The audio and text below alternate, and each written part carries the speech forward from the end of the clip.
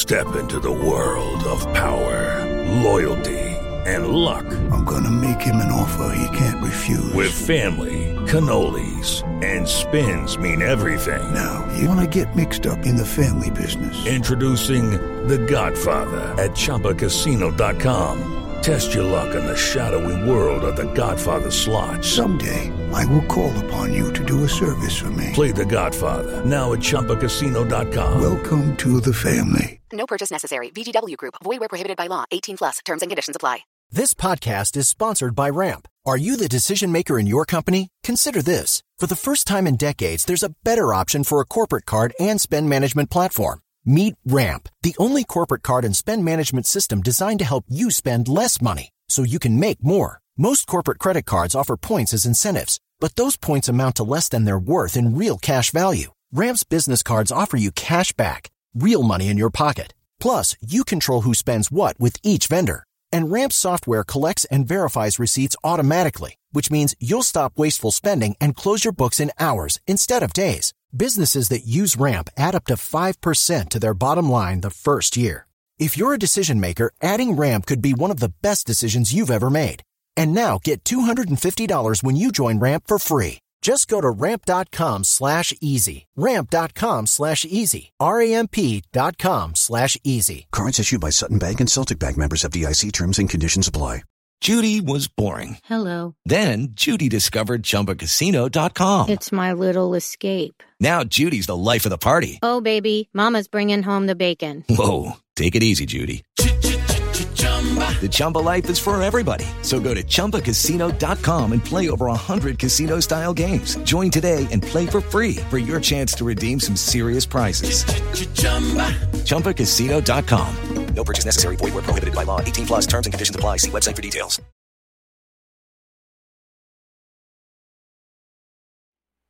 Defending champion, welcome, Danny Batten.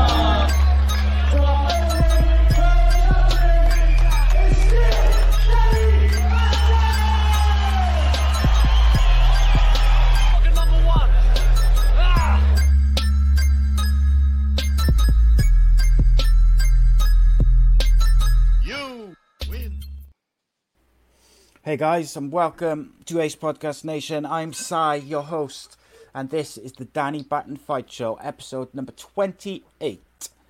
We're talking UFC Vegas, I think it's number 4 from last night, with the main event of Dustin Poirier and Dan Hooker, which was an absolute banger of a fight. It was very enjoyable card altogether. But before we get to that, as usual, you can get this show and all our previous shows on all different subjects, from mental health, MMA, boxing, films, TV, football, and more. YouTube.com/AcePodcastNation.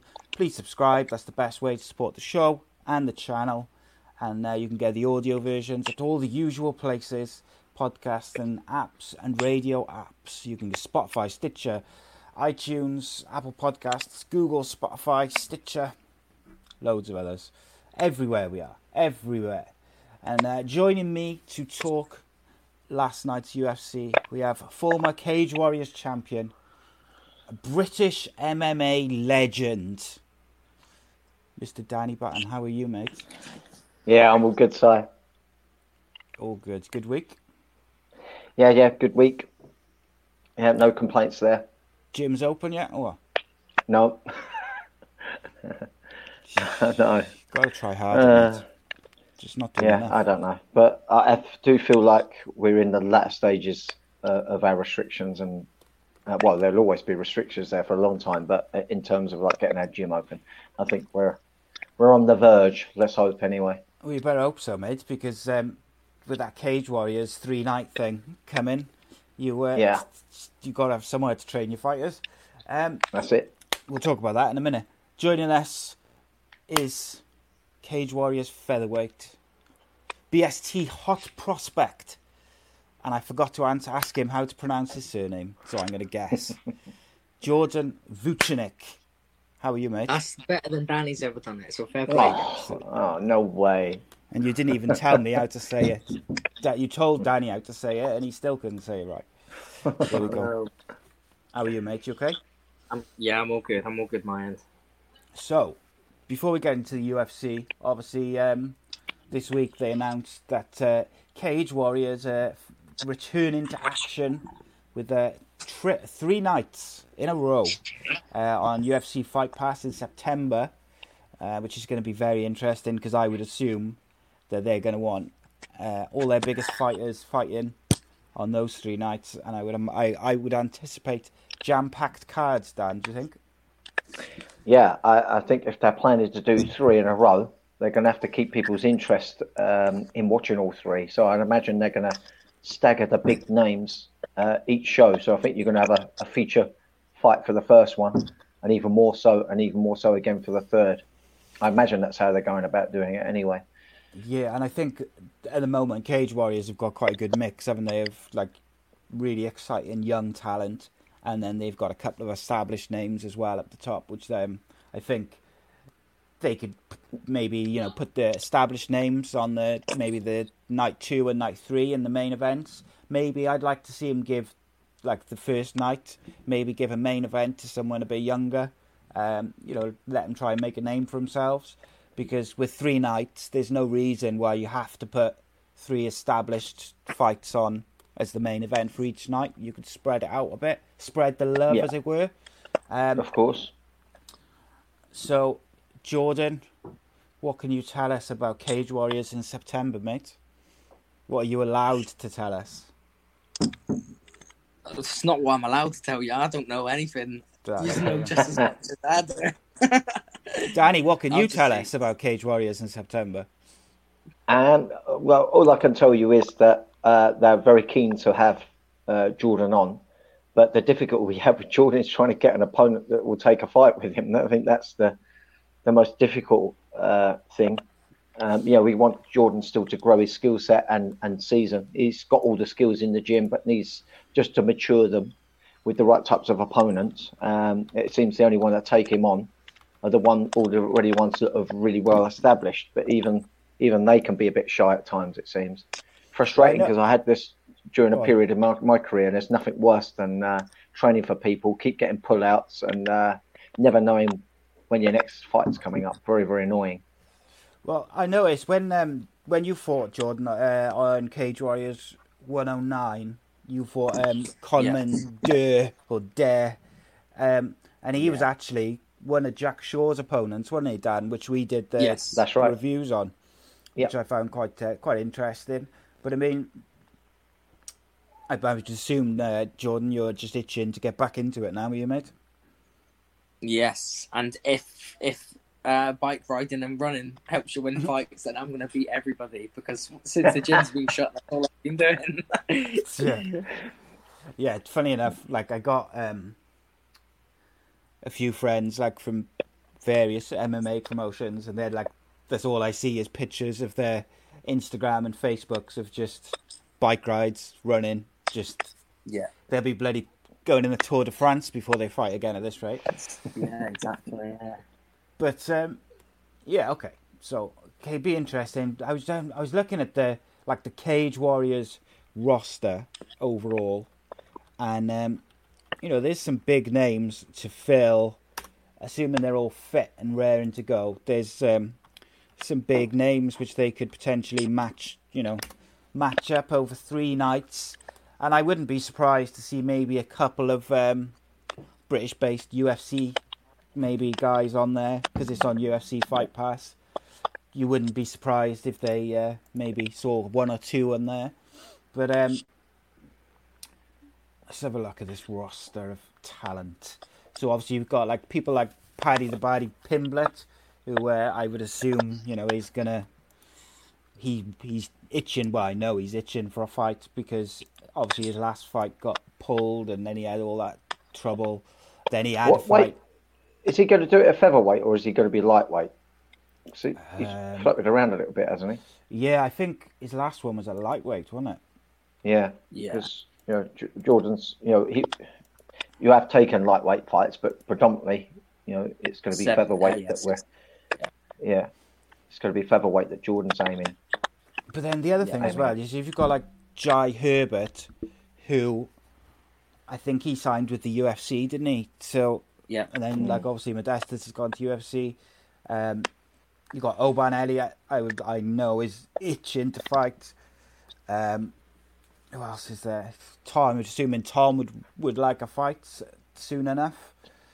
So there's some names, mate.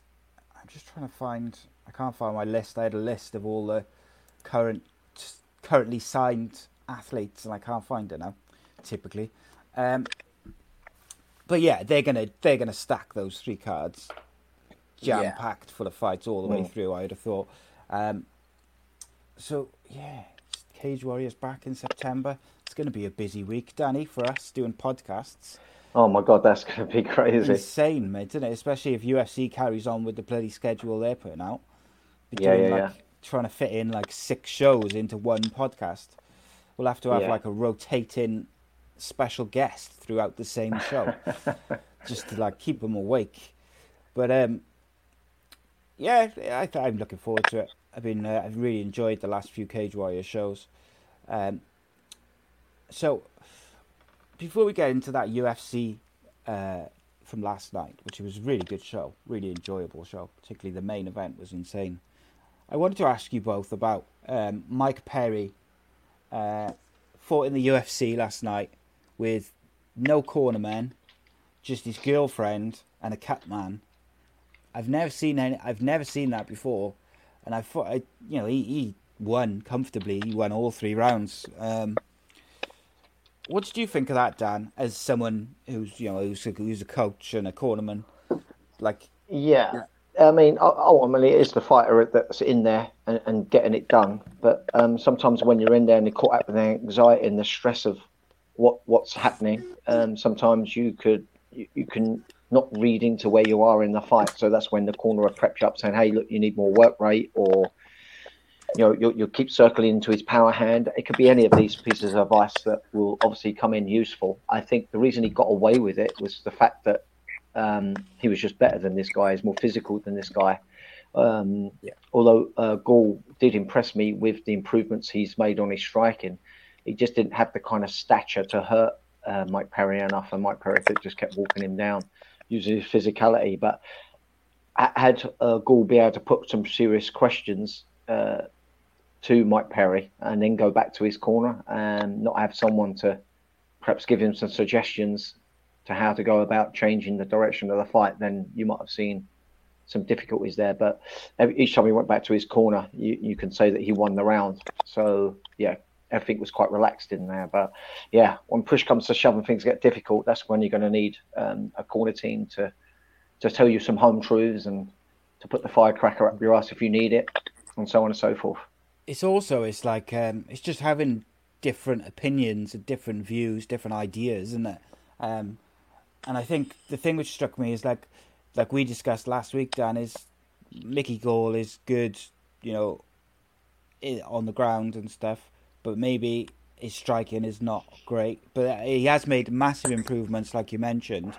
But also, whilst those improvements were good technically, they weren't really coming with a great deal of power. Like Mike Perry was just walking him down, which obviously we'll get into when we cover the fight. What did you think of that as a fighter, Jordan? Seeing Mike Perry with just his girlfriend basically and Cutman. Do you know what? That's one of my most badass moments in MMA so far. When I was amateur, me and my mate Dan Good drove from where we are in Corby up to Leeds. So it took us like 3 hours to get there. I only had him in my corner. We didn't even know how to wrap my hands. And I went out, to be fair. I fought a BJJ brown belt and I knocked him out in the first round with a head kick. So I can't say anything. Or just leave it at that. But yeah, I found it quite funny just because the 2 things that I heard her say were, I think she said about halfway through the second round, punch him in the face, like during the fight. And then after the first round, like when she was icing him down, she kind of just went, "Oh yeah, you're doing really good." And that was like the limit of it. And I was like, okay. I said, you didn't hear any promises being put up? No. Knock him out and you'll get lucky later. But it was strange because like they kept going to the corner when in between the rounds, I think trying to pick up just on what she was going to say, because they're fascinated by her, and they just really weren't. It was just like silence. it was just odd. But I don't think he can go into fights against top tier talent and do that. I gotta say, like Mickey Gall's got a bit of potential. I wouldn't necessarily put him up there as like a top 15 fighter. So I wouldn't. Well, you never know. I suppose maybe he's more comfortable with no one. No, he likes to just get on with it himself. But to be fair to him, he made weight. He looked in awesome shape. He did everything professionally. But you just think against like a top 15 fighter, would he get away with having no advice and no coaches and nothing? I don't know. Not so sure myself. Jordan, just overall, mate, just quickly, what did you think of the last night's UFC card? Did you enjoy it? Yeah, I thought it was bang on, especially the main event. I think that's where we're going to have the most fun talking about, isn't it? But like I said to you before we started recording, it'd be good if we could somehow bring over, when everything's back to normal, how the crowd's silent. So, you can hear every shot landing. It'd be good if there was somehow, or even if from at home on the telly, the UFC could sort of block out the crowd noises when they want to, so you could hear those like specific shots landing. Yeah, it would be good. Like now with when you watch football and stuff, if you press the red button, you can have like fake crowd noise. So it'd be quite good if you could just like press the red button, take the crowd noise out of it, because I'm starting to really enjoy the lack of fans in some ways. And like I said to you before the show, like it was in the Mike Perry and Mickey Gall fight. There was one point where he was on top of Mickey Gall right at the end of the second round, I think it was, and he hit him with his elbow, and it was so loud, it echoed around the arena, and I was just surprised that Mickey Gall got up. Danny, what did you think of it, just overall? Yeah, really good. It was a mixed bag. You had fights that went the distance. You had submissions. You had some knockouts and knockdowns. It was good, and it was a really high level performance from all that competed. To be honest, they all fought out of their skins, and that always impresses me. When someone can go in there and perform better than maybe you even expect them to. Always rises my eyebrows and makes me have added respect for them. Some real tenacious performances out there. Oh, yes. Very good. So the first fight was Sean Woodson versus Julian Erosa, which was a very enjoyable fight to watch. Danny, take us through that, kind of your thoughts of the first round. Woodson was coming out obviously clearly tall, lean and rangy, and he knew how to use that to great effect. He just looked incredible. The accuracy was really impressive as well, and the work rate. He was throwing all his shots with real efficiency, and actually something that I've discussed with my students in the recent past is about only throw your shots hard as you can, either to punch away out of a bad situation or to finish once you've already hurt someone. But initially, you want to be throwing your shots at anything between 75 and 85% power. And exactly what Woodson was doing. He was having precision and having the work rate that he did, because he weren't throwing with full 100% hip and foot twist. He was punching very much from the shoulder and accumulating just massive punches and kicks. And that was really impressive. I think it was absolute correct strategy for him to use.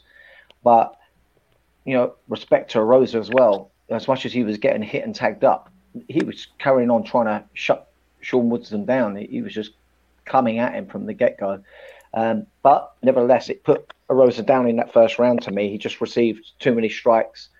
It was nice to see that they weren't affecting him, and he was willing to still try to mix it up to try and create his own successes. But he did put him behind in that first round. Who did you give that first round to? I gave it to Woodson. And Jordan, what did you think of that first round, mate? Yeah, I thought the same. Julian, the thing with Woodson is he didn't really mix any takedowns up with it, though. I think that's initially what got him so tired towards the end. But Erosa was doing good from his side, but taking too many shots, landing the odd low kick here and there, but taking too much damage first round. And did you give that first round to Woodson as well, mate? Yeah. It wasn't heavily one-sided, but it was the majority in his favour. Yeah, I was the same. Just about give it to Woodson. And then round 2, Dan?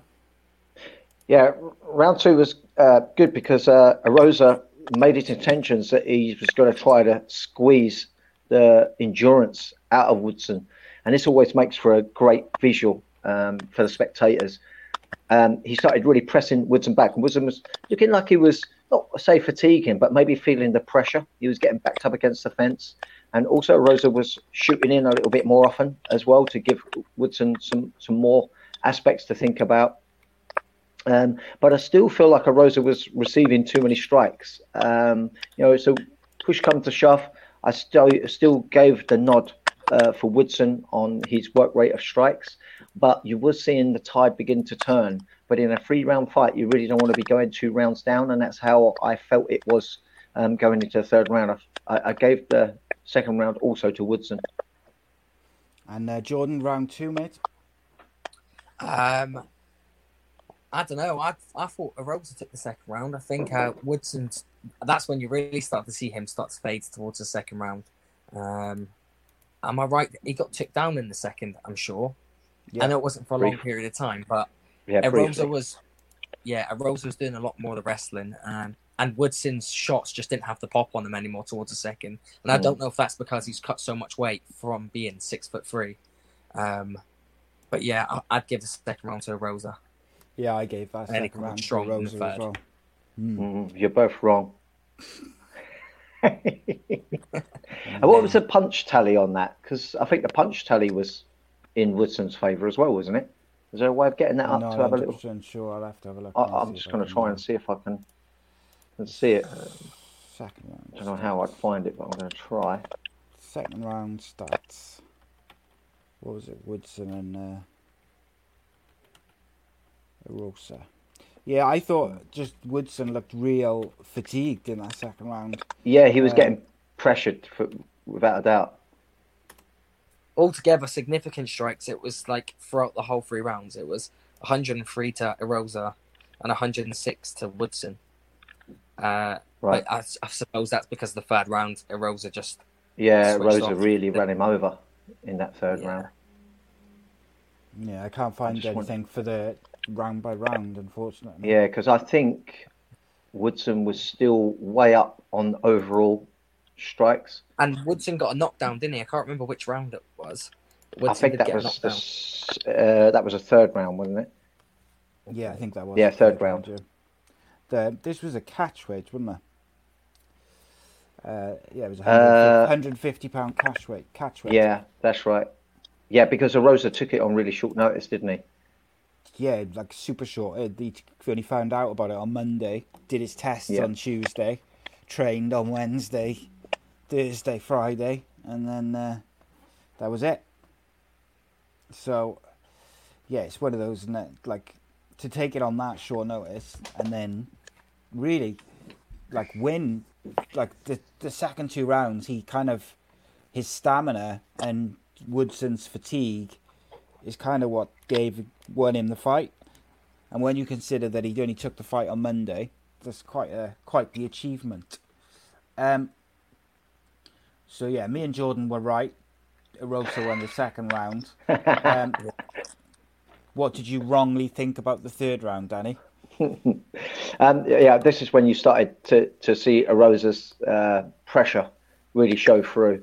Grit, determination, clearly, although taking it on short notice, has got good cardio about him. So he's obviously keeping himself in good shape and living a clean life.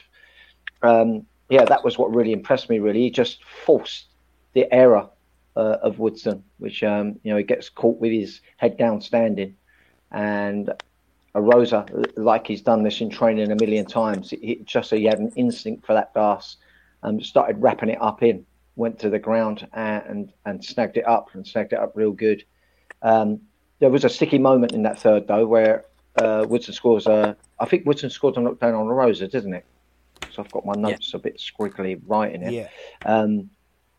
Yeah. So it started to make me think, well, maybe all those accumulated shots from that 1st round had taken hold of Arosa. in the third, but Rosa used that wrestling to float any more attacks being put on him. But that finish was utterly impressive. It really was. You got to remember how tall that Woodson is. He's practically 6'3", and he managed to catch him and snag him with his head down like that, and ran through with that DAS. A really, really good finish. I felt that, because he was 2 rounds down in my mind, I felt that that's why he had such urgency to go for the submission, which also proves that I was right. Desperation, Dan. Jordan, what did you think of this fight? Like, Arosa won this round regardless of whether he finished. Regardless of whether he finished it, he would have won the bout clearly anyway. Yeah, I think Arosa knew he was up from that clearly 1 second round that he had. So I think going into the third, I think he again, from being in there, Danley knows himself. You know when someone's tired, and he just stayed so much closer in the third round as well, landing the shots in the pocket. And then, when he locked up that DAS from standing and dragged him down to the floor. Beautiful. You just sort of knew it was over, yeah. And it was like a modified necktie the way he finished it as well on the bottom. Woodson was doing the right things, but once it's locked up, and you're that tired, that's pretty much it. Yeah, I always think, like, obviously not being a fighter or anything, but I always think, like, when fighters look tired, that type of choke just looks so much more difficult to get out of, because the mind is not thinking as quickly as it would normally, and then you just don't make the same adjustments that you would if you were fresh. And that was it. After 2 minutes 44 of round 3, Julian Arosa was back in the UFC with an impressive victory. And even he said in his against the guy high level. Winning 2 rounds against the high level guy, then choking him out. What more can you do? But I got to say, guns, Danny. That's it. The must be quickly writing, mate. Yeah, that's what it was. Yeah. Do you know though? He said in his interview afterwards, like that, like he never expected to be back in the UFC. But then you look at it, like previously, I think he was on a 3-fight losing streak. So to come in on short notice, win convincingly, choke a guy out, finish, and then, maybe that'll give him a bit of confidence to push on, because he looked pretty impressive. Like, other than that, maybe the first round, he looked good. Yeah, I agree. He was impressive. Next up was Jason Witt versus Takashi Saito. Only 48 seconds for this one. Not a great deal to talk about. Yeah, it's pages and pages of notes. Go on, Dan. Yeah, got caught with the 1-2, didn't he? The other guard had a little bit of, not even a low guard, but a little bit of an outward guard. We talk about holding different forms of guard in our training, and he was holding his guard slightly loose, a little bit too relaxed, not in the form of being down, but too outward stretched. And Takashi caught him with the 1-2, and that led to a very slippery slope to a stoppage. Responded correctly by trying to get the takedown to try to stop the follow-up shots. But he only got hold of one leg, leaving the hip open to be able to strike with the other arm. And the ref steps in, as we're seeing so often now. We're seeing the ref stepping in quite quick these days with the ground and pound. But good stoppage nevertheless. Yeah. Anything to add to that, Jordan? No, not really. Fair play to the other guy. He did all the right things trying to get the takedown, but when you've been rocked that bad, he probably just that was probably just instinct grabbing onto that leg, and obviously got followed up with a ground and pound. So, It was all over 48 seconds. Next up was Brendan Allen versus Kyle Dukas. Danny, round 1. Yeah, this was a really, really good fight. Had we not had the kind of main fight that we had, this would have been the fight of the night. Kyle is, I don't know how to pronounce his name. Is it Dukas? Dukas or something. I'm going to call him Kyle. Really tall, really rangy, and really fluent as well, and stayed so relaxed. But they were so well matched in every area. They both seemed very, very good in their wrestling, very, very good in their striking ability, their composure, their grappling ability, and as a real technical fest, along with a good dabbling of physical exertion as well. It looked utterly tiring. They stayed skillful and conducted themselves well throughout the whole of the fight. But that first round, I edged it for Brendan Allen. He just seemed to come on top. He was a little bit crisper in everything he was doing. And in the exchanges, he just seemed to always slightly come off well, come off better. I think, I don't know which round it was actually that Carl Drakus got cut in. I don't know whether it's that first one, but he ended up getting a nasty cut. It may well have been in that first round. But yeah, it was a nasty deep cut in a bad location. So, we're kind of lucky to get through the remaining rounds with that nasty cut the way he did. But by the end of it, they was both bleeding. But that first round I gave to Brendan Allen, who's always impressed me. Yeah, you'll be happy to know that this time you were correct. That Allen did win that first round. But yeah, it was good. I thought he got cut in this round towards the end, and it was a nasty cut as well. Jordan, round one. Yeah, however you pronounce the name, the Kyle Dickas, whatever his name was. He was the one pushing the wrestling as well. He was the one looking to take down, but I know he kept getting swept on the ground, reversed. I've not watched a lot of Allen's fights, but I suppose he's got a good choke on him because that's what he kept looking for. And it was getting him in, at the same time he was using it to sweep and get himself in good positions, he was also falling. At one point he took his back, went for the choke and slipped off. So, first round to him, but there was some bad decision making, but it happens in every fight, every round. You make some bad decisions and some good. But yeah, round to Allen. And Jordan, we'll stay with you then. We'll switch it up a bit. What did you make of round two, and who did you give it to? Again, round two was exactly just the same as round one. It was round one where the Kyle got cut badly, wasn't it? Yeah. Yeah. And again, you don't first round, there was a lot more striking in round two, though. Keeping it on the feet, southpaw versus orthodox. Round two, I can't say who I'd give it to. I didn't watch this round two as clear. Round two is where Allen swept him, though, with the guillotine attempt right from the beginning. When the Kyle got the takedown, he got swept with the guillotine. But I'm sure that Allen reversed him and got on top. I'd say Allen won through the ground and pound second round, landing some nice elbows and tying him up well. Yeah, you're correct. Allen won. Well done. And Danny, what did you make of round two, mate? Yeah, this is a really good round. This is where we see them going toe to toe on the ground and not just the feet. They had some confident exchanges on the ground. Brandon kept going for that guillotine for a submission attempt and also using it to reverse the position to get on top. Although a couple of times it did lead him to be underneath as well for the middle duration of the rounds. But Brandon Allen was able to scramble and get himself back up on top as well to end the round strongly. And so, it forced me to give Brandon Allen the nod in that second round as well. It just seemed that with these crazy exchanges, he's always able to somehow end up on top in the more dominant position. Although, Kyle was definitely giving Brendan some issues, definitely giving him some questions to go back each time after each round.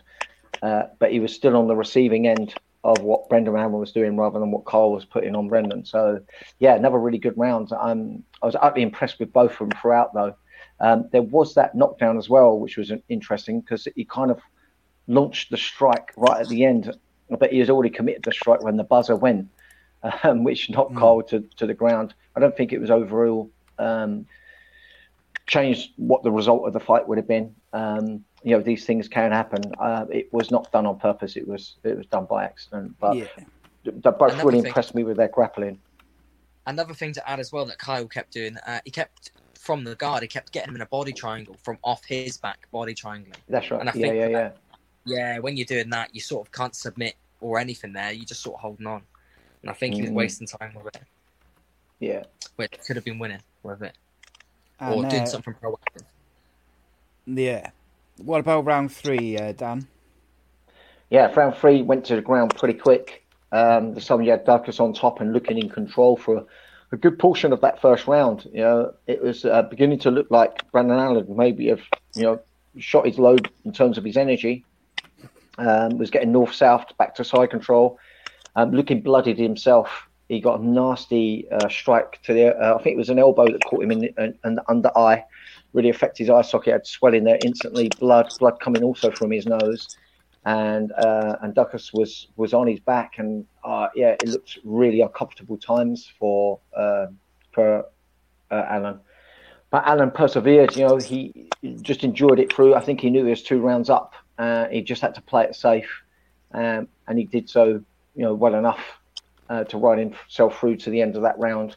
But what a great performance, from Duckus to try and pull that round out of the bag, but maybe a little too late in a 3-round fight. And also Brendan Allen was still able to break free from having his back taken for about 3-4 minutes and still end with a mass flurry. But the flurry was too late to pull back that round.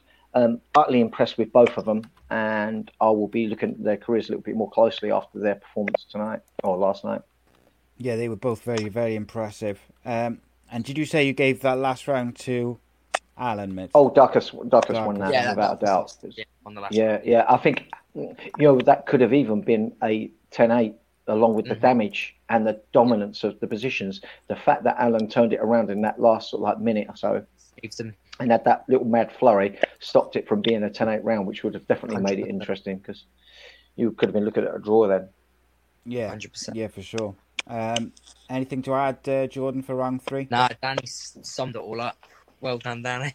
Well done, got it all, Bad position for 4 minutes. But I think the blood as well from that Kyle in his eyes. I mean, that could have been great for his decision. It did look like it must have troubled him, because it was going into his eye the whole time. Although he weren't wiping it away, it's got to have affected your clarity of mind while you're trying to transition and stuff. Yeah, couldn't have been comfortable constantly in your eyes, isn't it?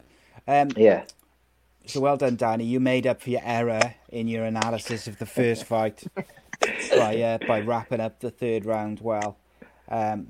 So we had Brendan Allen defeated Kyle Dugas by a unanimous decision, 29-28, 29-27, 30-27. Next up was Gian Villente versus Maurice Green. This was the heavyweight fight, which was really, really...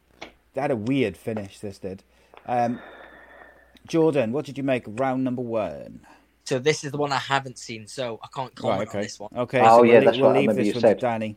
Let Danny take over. Yeah. Okay, so Valente, an experienced guy, big guy in his own right, but facing the huge mountainous Maurice Green, standing 6'7". And Green did exactly what he should do, which was trying to keep a good work rate, stay disengaged, use his length, use his size, and he worked really well on that. I think he went at a work rate that weren't exhausting him, but he was just chipping away all the time and getting ahead on that scorecard. And it was all for Valente to try to find a way around that. And I think he was struggling as much as he's an experienced guy. He was struggling to find a way in. And so, Maurice Green kind of cruised through that first round, really, to be honest. It looked a little bit too easy for him. He worked up a sweat like he was just having a workout on a bag.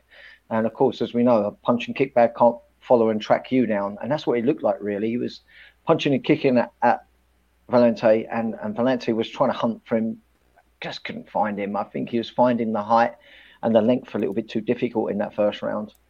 Convincingly went over to Maurice Green for the win on that first round. Yeah, I thought Valente won this round. Really? Yeah, I did. Only just. Very, very close. Just thought his overall... What do you know what the scoring was on there? Because I'm sure Green must have been, because Valente did land, I think, one decent strike in it, but to me it looked like Maurice Green was just outpointing him. Is that another bad decision from Danny? No, it would not be. It's my and show. I'm going to prove you two wrong. I'm trying to find the stats on that other one. Just accept defeat gracefully. What sort of example are you showing your fighters? Yeah, have you not got the strike stats for this one? Oh, I've lost them, unfortunately. So. No, funny that. Yeah. No, I just felt like to me it looked like Green was being versatile as well. He was stamping at the knee, He was landing elbows as well. He was doing long range elbows, not even clinch ones. It looked like that he was just pouring out those singles, doubles, and triples in combination. Valente was doing all the stalking, and even when he went back to his cornermen were telling him off, saying, "Look, you're doing all the right thing, getting the right location, and then not doing anything with it." And that's what I saw. He was doing a lot of stalking with no real work rate because he couldn't find his range against the tall Maurice Green. I'm looking back at the round now and just trying to chip through it quick, and I can't see where Valente was doing any productive work. He was hunting for the big shot, and the whole time he was hunting for the big shot, Green was throwing 4 or 5 shots. Okay, not all landing, but he's throwing 4 or 5 shots compared to Valente's 1 haymaker. Here we go. You're still wrong. No. No. Round 2, mate. Round 2, yeah. To me, this is where Maurice Green started to really, find his feet. He was all warmed up, finding his range even more. To me, he was just putting it on Valente, throwing some high kicks as well. Some of those high kicks look they had a hell of a lot of weight behind them. Being Maurice is such a big unit of a man. I think Valente had the right idea. He definitely had to try to push close, but he was pushing close, then stopping as Maurice Green was throwing his shots. So I think he should have carried on pushing close, even though Maurice was throwing his shots. He should have been pushing through and throwing with him and stepping in on it to try to create that in pocket warfare. But yeah, he just wasn't doing it. He was teasing Maurice back, but Maurice was the one throwing all the shots to me. He was landing low points, high kicks, punches. Yeah, just getting outworked. Don't tell me you've got Valente winning that round. Of course. And then round 3, talk me through this and the finish. The finish was strange. Yeah, so it was looking good for Valente. To me, I felt that he was 2 rounds down, and he managed to get the situation where it's on the ground, and he really was going at him. He connected on the feet, he followed up on the ground, he landed loads of dirty looking elbows, but it must have been more to the forearm than it was the point of the elbow, because there wasn't a mark or a bruise that seemed to show up on Maurice Green's face. So I'm thinking maybe it was the forearm that was landing on him more, but they looked brutal. He had a lot of venom behind him, and I thought there was a real risk that this fight could get stopped. But Maurice stayed methodical. He looked intelligent throughout his defence. He received the shots clean, as positively as you can, in the way that he looked like he has his faculties all about him. And then Valente began to tire from the barrage that he had put in on Green, began to tire with it, and the pace slowed down. And we had this really unusual situation where Maurice, with his extremely long arms, was able to bed in an arm triangle from underneath. The commentator was saying that normally to finish this, you would have to work your fist into the side of the neck, which is how I understand this technique to work and be effective. But when you're super tired and you're exhausted, you've got to remember, Valente's just went through 2 rounds of hard contest, and the 3rd round, where he had to bust a nut to try and put the fight away, was unable to, then gets caught in a top positioned arm triangle. He must have been gasping for air. And you've got to remind yourself how big Maurice Green is. He's a 6'7" guy. That's a monstrous size. We got one guy who matches him for height. We call him Giant Lucas. And trust me, he can just do things what other people can't with his arms and legs. And the leverage that someone gets with the length of those limbs is phenomenal. So I think although their technique was not able to be implied as if it was in a top position arm triangle, I think the fact that the size of the man enabled him to be able to get the leverage with those long arms and the combination of the tiredness, which put Valente's out. But I was really impressed with the big man. Sometimes when you see someone reaching over 6'5", they can look uncoordinated and look a little clumsy. Although there were times Maurice did look a little clumsy when he was getting caught by Valentes. I think initially when he was on the attack, he looked very, very good, looked well unbalanced. I think he's a much improved person from his previous fights, and kind of excited to see how people are going to deal with that awkward body composition, being that he's so tall. Yes, yeah, it was. He just looked so tired by the end, though, didn't he? Valente, like he genuinely looked just exhausted. and he just struggled with it. He just when he got that arm triangle in, he just couldn't do anything to remotely look like getting out. He was stuck in a half guard. He had to pull his leg out to give himself hope of pulling free from that position. But it was like he was just too exhausted to. He literally gave it his all with that last attack. I think 9 out of 10 times that kind of attack going on someone would put someone away. I just think the massive size of Maurice Green was his saving grace, both for him receiving that punishment that he got in that third round and the fact that he was able to pull the submission off his back with those incredibly long arms. Definitely body composition was to do with the winning result of that match. Yeah, do you think fatigue did him as well? Yeah, combination of, yeah. So, what do we have next up? Mike Perry versus Mickey Gall, which we obviously we touched upon that a little bit at the start of the show, but we'll go into it in a bit more detail now. So, Jordan, you've been quiet for a few minutes. Take us through round number 1 of Mickey Gall and Mike Perry. So round 1, for the first 4 minutes of the fight, it was all stand up, and it was Gall landing the cleaner shots, but on the back foot the whole time. Perry still doing some good work, and then Perry got the takedown with the last sort of minutes to go, and then landed some good ground and pound and was getting off some good stuff from the top. And I think that's what gave him the confidence going into the second round to hunt for that takedown more. We all know Perry as being a stand and bang guy, not so much clinical striker, but a stand and bang guy. But I think when they sort of hit the ground, it was sort of back and forth on the feet, nothing major landing from either. But then when it hit the ground and you sort of seen Perry evading a black belt in Mike Perry, all of it in Mickey Gall, evading all of his submission attempts, then it just sort of gave Perry the confidence. But round 1, I think Mike Perry won it. Especially I think he was very impressive, actually, Mike Perry. As we mentioned, no coaches. It's baffling. I still find it like really, like confusing almost. Like I just don't understand. Like at the very top level, how you can go into a professional fight in the biggest company in the world, and not have a coach and just have your missus and a cut man. But maybe all fighters should do that. Just go in with their missus in the corner and just have like wives and girlfriends fighting on the outside. I was going to call you Graham then, Danny. Danny, what would you say about round number 1? Mickey Gall was initially really impressing me. I was having it in my mind that his strategy would be to try to get Mike Perry to the ground.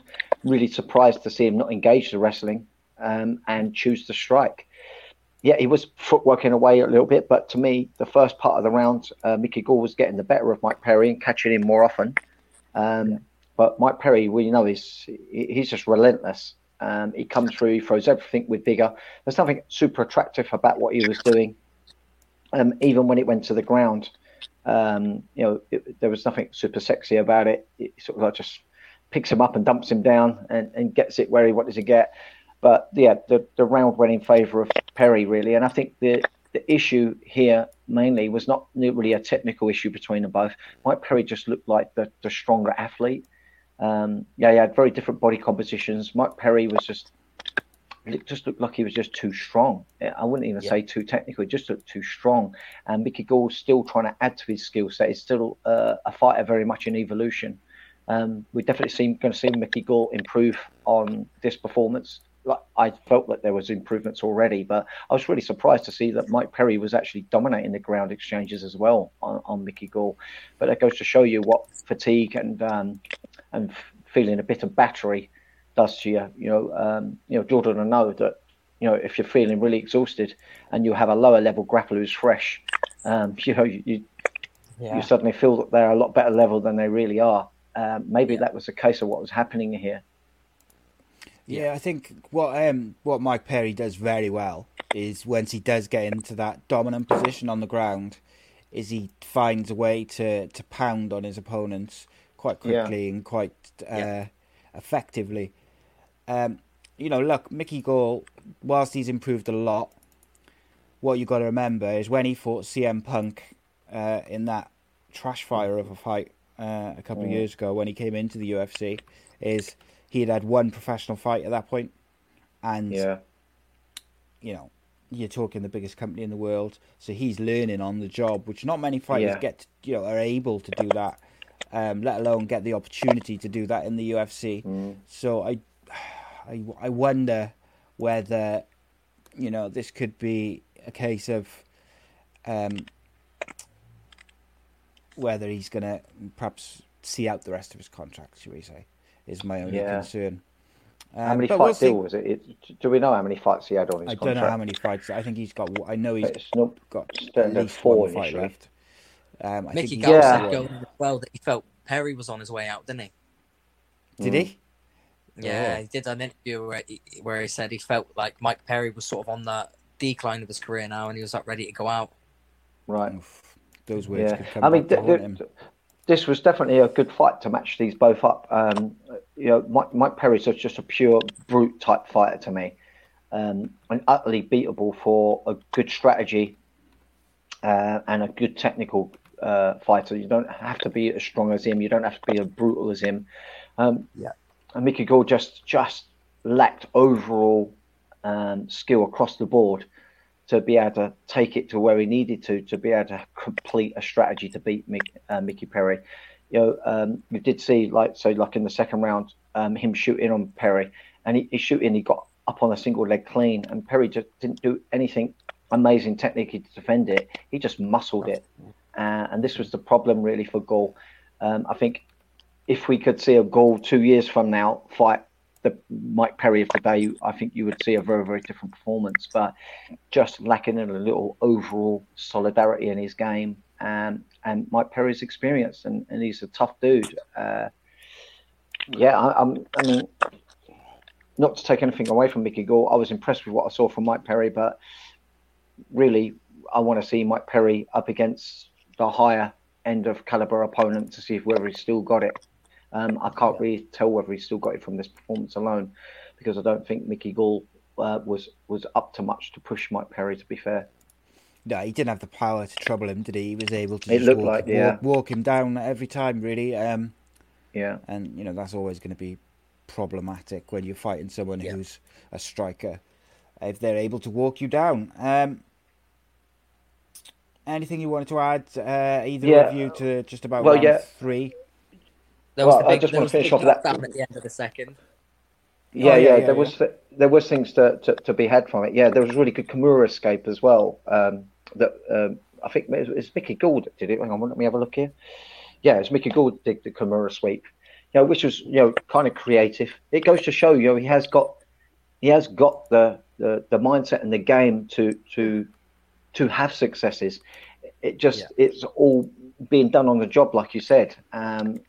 It's just unfortunate, really, that he's in the UFC with such little experience overall.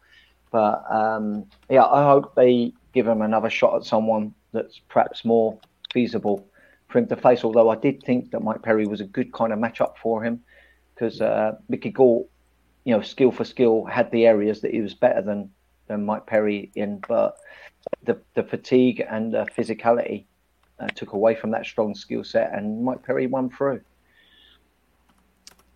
Jordan, anything else you wanted to add, mate? No, just exactly what Danny said. Stuff to take down. I think maybe Gall going into the second must have thought, right, let's not let him get on top. Let's us get on top. Yeah. And then Mike Perry sort of did a reach round, sort of just held his own, muscled out of it, landed some big shots on the ground, and then obviously scored a huge knockdown. And I think with 20 seconds to go, maybe was saved by the bell with the ground pound towards the end. Yeah, I think so as well. The end of the second round, that elbow which finishes like literally the last moment of the round was brutal, horrible. It was. And I honestly thought he ain't getting up from that. When I saw it, I was like, no way he's getting up from that, and he did, which was fair play to Mickey Gall to have the gumption. Always like that word, gumption. Is just very impressive. But there we go. And yeah, round 3, Dan. Round 3. Yeah, Mike Perry was now in full takeover mode. I think Mickey Gall was feeling intimidated as well. He was footworking back. Mike Perry was now just like loading up combinations and not just single punches. He was coming in to stay in the pocket and trade off.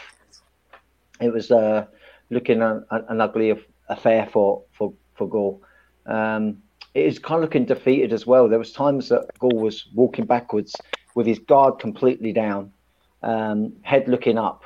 It looked like he was just wanting to get through the round and no longer really trying to look to win the fight. He had exhaustion. He looked hurt. He looked out of ideas. I was feeling sorry for the lad. I really was. And on the ground, it just got no better for him. It was just brutal ground and pound. Yeah, he had no answers. What can you do? He just had no answers for what was coming at him. It was just a complete walkover in that final round. Yeah. Jordan? He just dominated in the third round. He even sliced into full mount at one stage and just landed some horrible elbow. And Mike Perry, is even graded on the ground in the gi. No. I don't know even if he's even graded. And obviously, Mickey Gall's a black belt, but it looked the wrong way around. It looked like Mike Perry was the black belt towards the end. Slipped full mount and just landed them big elbows to finish off the round. Yeah, he had a little try, didn't he? He had a triangle at one point, which I was thinking, oh my God, don't say after all this he's going to get caught by a triangle. But there literally was nothing. There was nothing left on the legs of Gall. He had nothing left on him. Even the way Perry got out of that, he just sort of spun over and stepped out and come out the back door, didn't he? And just that's it. Yeah. And so Mike Perry defeated Mickey Gall, unanimous decision, 29-28, 29-28, 29-28. I actually felt like it was it like for there only to be 1 point in it. It doesn't reflect the one-sidedness of the fight, I didn't think, because I felt like it was very one-sided. But that's just the way the scoring goes. Okay, and then we had the main event, and this was a main event worthy bout. It was beautiful. We had Dustin Poirier versus Dan Hooker, ranked number 3. Dustin Poirier versus ranked number 5. Dan Hooker. It was a banger. Jordan, I'll let you start, mate. Tell us. I'm rewatching it again now, if I'm honest with you. Jesus. How good was it? Yeah, crazy. The first round, I don't think there was one bit of wrestling, was it? It was all striking. And Poirier's nice southpaw, nice boxing. I tell you what Dan Hooker did very well in the first round, which he should have kept up, I think, a bit more going into the later rounds, was the knees to the head. Yeah. He's got that long range. Caught him a couple, didn't he? Yeah, he kept... And he walks in, he does step in knees. So when he walks in and knees your head, because he's so long, he can... A lot of guys have to clinch and pull your head down, whereas he doesn't even need to pull your head. He can walk in, throw big knees. But Dustin Poirier's boxing's clinical, man. When he's not clinical in big combinations, but clinical in his single shots, his jabs, especially towards the end. He's snapping his head back with a jab. First round, Dan Hooker, I think, with the knees to the head. I think, Dan Hooker first round. But there's some horrible shots landed. Yeah, I had Dan Hooker the first round as well. So well done for you for being right. Danny, what did you think of that first round, mate? I thought it was really good. Dan Hooker had a game plan, it seemed, and it was the correct type of game plan. I was actually having discussions very similar about this whole opposite footwork setup with one of my students, Haddy, that he needs to add more aspects into his game about coming off to that lead leg side more often. And you see Dan Hooker doing this. He'd done it very, very well. He was pouring the left hooks in. Okay, not all power strikes, but they were touching shots. But it was staying away from the power side, staying away from the potential boxing combinations of Poirier, and also hacking on the inside leg. which is another good thing to do with an opposite side stance, trying to stop that boxer winding up on his shots. And I just wished, and I really think he could have won this fight, Dan Hooker. It was all for him to win. If he carried on sticking to that implementation, but he started to fight in the pocket more and more as the round goes. And this seems to be where Poirier shines. Poirier loves a war, and he's technical with it as well. A couple of times he did get a little bit wayward with his hands in the latter rounds. Started throwing shots a little off balance, but I think that's partly from exhaustion. But yeah, that was the thing for me. Hooker definitely won that first round. I think the idea of his strategy was being implemented. I think they would have gone back to his corner, and the cornerman would have been very, very happy. But I bet you they weren't happy when he started trading off in the next few rounds. No. This was the wrong thing for Hooker to do. It played right into Poirier's hands. It really did. Yeah, Poirier wants to make it a war, doesn't he? He wants to make it just blow for blow. You go, I go kind of fight. Whereas if Hooker had kept up that strategy, I feel like he probably would have won. Because we've talked about how impressive Hooker's been on. He's been on this massive tear, just destroying dudes and some real quality opponents as well. Poirier, though, to be fair, he's never lost 2 fights in a row in the UFC, and he's come off the Khabib fight. I know it was a long time ago because of his injury, but to come back to that, I think that's a fantastic record that he's never lost 2 in a row, because he's, I'm sure you'll both say, like, once you do, if you do have a loss or a knockback in life, it is easy to kind of have a bit of a knock to your confidence and to maybe just second guess yourself a little bit, even if it's for a short period. So for him to be able to constantly come back whenever he's lost, I think is very, very impressive. And he they just stood and banged for the whole fight, in fairness, until the last 2 rounds. When Hooker was struggling and he started to try and take him down more. Yeah.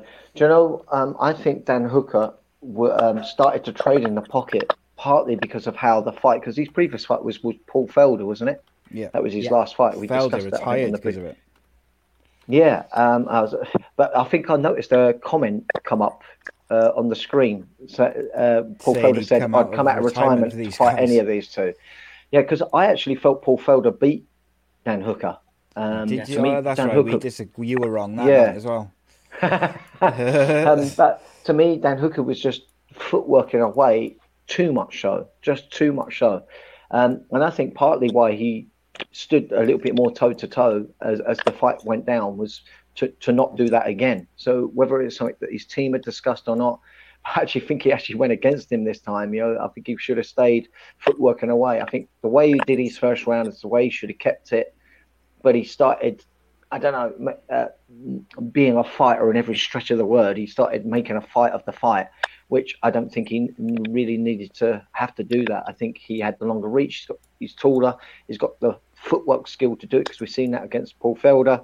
I think he should have carried on circling to his left-hand side or to Poirier's right, hit on the inside of the leg. That would have started to do damage. In fact, you saw the damage in the latter rounds. Poirier's inside shin was getting quite swollen. Yeah, but then those leg kicks, he was struggling with those leg kicks early on, especially, wasn't he? Was. You could see him wincing. One of them stumbled him. He got caught off with a hand battle. It's like when someone kicks you hard on the leg, you feel like you have to kick them hard on the leg back. It's not always that way. He just started trading hands. And I've got to say, Poirier, some of the shots he landed on Dan were like, Jesus, horrible. Man, a lesser man would have fallen. So for what we can take from this is that Dan Hooker's definitely tough. He's still evolving and learning for sure. I think this is only ever going to make him stronger and better. So yeah, I'm not going to be writing him off anytime soon over this performance. And come on, Poirier time and time again has proved that he can mix it in the top 5 time and time again. Utterly brilliant. I love watching him fight. He's always given a great performance.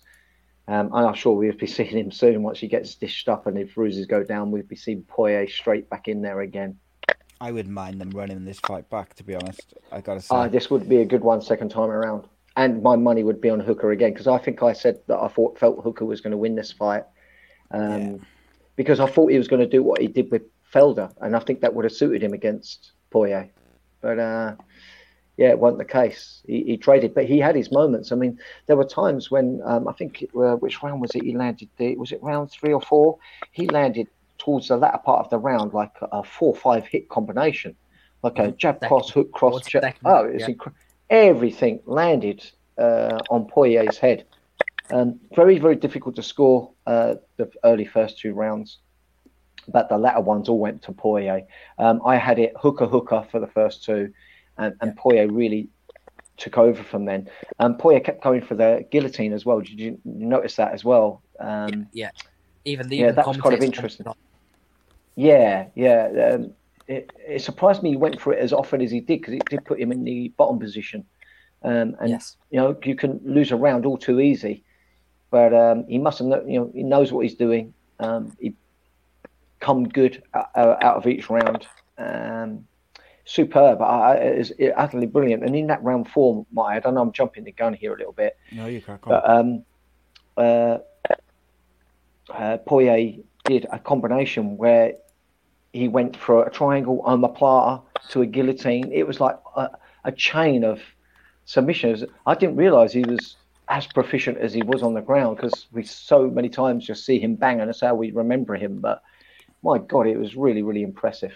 But I was really worried for Poirier. I think it was at the end of the 3rd when all those combinations land. Jordan, can you remember?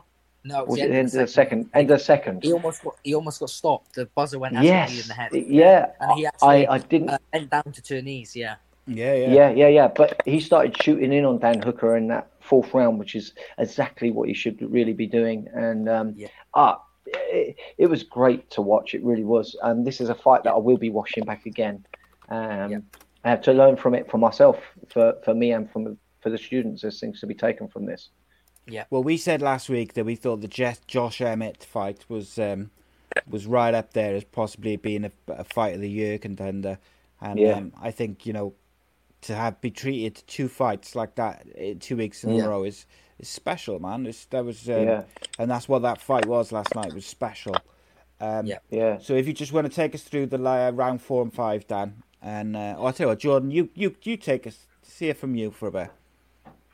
Round 4 and 5, mate. So, round 4 and 5, it seemed Dan Hooker started trying to press the wrestling a bit more. Because I think that was through the fatigue, because you could see he was physically the bigger man, much bigger than Poirier. But again, it might have been too much that he's cut weight. I'm sure he could fight at 77 quite comfortably. But 4th round, it seemed he was the one pushing the wrestling and pausing. That's what I felt he did too much, was when they hit the wall, he paused. So he sort of let Poirier land his little shots, or let Poirier turn away from the fence.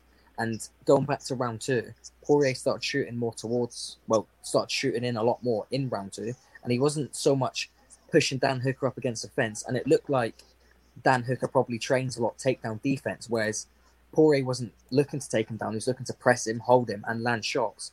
And he just seemed to keep getting stuck in those moments. Every now and again, Poirier would look for that guillotine, wouldn't he? When he got him in close, like. Yeah, and like Danny said, in the 4th round, Poirier went for his back, slipped off the top. He went for a modified triangle. Then he switched to the armbar. Omoplata, started punching from the omoplata. He actually used the omoplata and a guillotine to escape the position. It was pretty impressive stuff. That was a harder round to score, but condition. Yeah, I still gave it to Poirier that 4th round. How about you, Jordan? Yeah. I would as. Yeah. I gave the last 3 to the Poirier. action, but Poirier ended up switching it up, and Poirier started doing the more efficient damage on the ground, even from the bottom. He was also, when he was in the omoplata, he was hammer fisting him from the bottom. Yeah. So, he's been. Yeah, I think that Dan Hooker started cruising in the 4th, and just lost. And the weapons that he was using early, he just stopped. The knees to the head.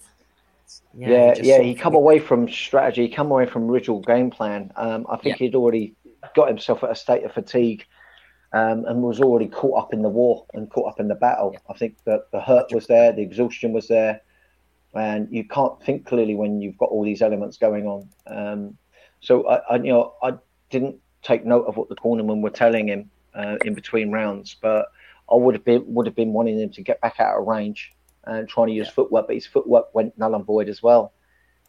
He just had nothing else left, and he started hunting for the takedown, which weren't always going in his favour. Yeah.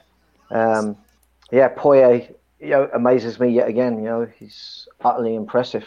I think Dan Hooker is on the way up, and I thought he was on the way up to become a contender, but Poirier proves again that possibly it should be him that should be in contention to take on the great Khabib again.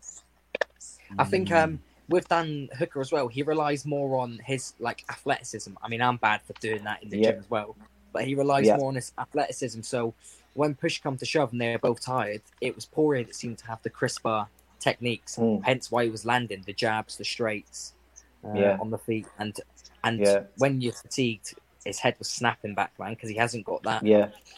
The energy, it's absorbed them as well as he could have. Yeah, I really liked as well in the clinch, and as they broke, Poirier's hands in the clinch throwing uppercut hooks, and then as they broke free, his work rate didn't stop. He was, they're kind of the grey areas of the fight, as you disengage and stuff. But he was throwing every single time off the disengagement, and he was filling in those gaps with some really dangerous looking strikes. I mean, credit where credit's due for Dan Hooker to stay up on the feet with some of those shots he's being landed upon. They were clean, they were technically crisp, and they were thrown with intent to put you away, every single one of them. And he received, and was still in there. His face wore it, blood, bruises, exhaustion expression, but he was still in the fight right up until the end. But and they both mixed up the body as well. They both didn't headhunt. They both mixed up the body well. Smile on my face from start to finish. They had a little bit of a back and forth after. Poirier walked up to him and said, "I thought you were going to smash my face in." When Dan, it was interesting. It was good to watch, and it's just one of those bouts which just remind you of why you enjoy watching this stuff. It can't be an easy cut for Dan Hooker. Definitely not. He's a big boy, he's a big dude at the weight. You might wonder now whether he'll go up. Yeah, because he's tall. He's plus 6 foot, so he's not going to be short for the welterweights. That's right. He's got the frame and the muscularity to come up weight quite easily, I think. Yeah. So next week, Dan, we haven't got a card now until UFC 251, which is on the 11th of July. But so the show on the 12th of July, which we're doing, is going to be a live one. However, Danny, you're not here. No. Your stand-in, Richard Shaw, is also not here because you're away in Abu Dhabi, you know, with Modestus. Richard's away with Brett. So I've got looking for a replacement at the moment for Mr. Daniel Batten. So I'll announce that close to the time. But in the meantime, Danny, we'll go back to our retro reviews and our Jack Shaw, looking at his rise through Cage Warriors up into the UFC, and we'll have a look at what we're going to do. I can't even remember what UFC number we're on, but we'll have a look. I'll have a look after the show and text you. Jordan, got anything else planned over the next couple of weeks, mate? Just keeping the weight low, and hopefully gyms are all back open soon and we can get back after it. I can do my bag work and stuff, but hopefully the gym's back open and then I'm ready for September, but be really, really ready for September. That's the one. Hopefully. And actually a week Tuesday, I'm recording an episode of Unscripted and Uncensored with Jordan. I'll be putting a post up in the morning, so send your questions on Instagram. It's Ace Podcast Nation on Instagram, or the Danny Batten Fight Show, which is at Danny Batten FS, and it's the same on Twitter and Facebook and everything as well. And send us questions. You can ask absolutely anything. It doesn't have to be MMA related. It could be absolutely anything. So I think when we did one with you, Dan, we were talking about all sorts of random stuff. But they're always a lot of fun. Always a lot of fun. Just depends if the people are kind to you, Jordan. Depends if Danny sends you any questions, I suppose. Oh, I will. I will. That's the way. That's the way. And Jordan, are you on your bed? Well, yes. Yeah, my missus bought it. It's a proper a proper traveller bed. I'm telling you, there's about 100 pillows I had to throw out the way to get on it. Just to get on the bed. Dear. You got a set of handcuffs up on the top there. What's going on with that? Oh, don't watch that, Danny. Don't worry about that. That's from hanging around with you too much. Bad influence, he is, see? Bad influence. Right, You Jordan. learn more about other techniques than MMA. Yeah, that's true. What happened there? That was just me getting a bit overexcited. I was censoring you. Censoring you. Jordan, thank you for joining us, mate. It's been a good, no worries, good one. thank you for having me. And I'll text you about next Tuesday, but looking forward to it, mate. Daniel. Yes, thank you. And just one more observation. Jordan, can you see your name there? It just says Cage Warriors Featherweight. And under my one, it says Cage Warriors. Champion. Yeah, but listen, yours was champion back in the day when you were all wearing bloody swimming shorts when you were fighting. I'm sure we get you there. We've got one Cage Warriors champion. Now my next ambition is to get someone who is going to be a champion at the weight that I was. And yeah, that's the way it's going to be. And I'm the man for the job. Yeah, absolutely. I believe that. Future Cage Warriors, Jordan Vucenic. Yeah, Vucenic. That's how you say it. Yeah. That's how you say it, Danny. Right, guys, it's been a pleasure. Subscribe to youtube.com/AcePodcastNation. Tell your friends. Spread the word. The Danny Batten Fight Show every Wednesday. Champion, welcome, Danny Batten.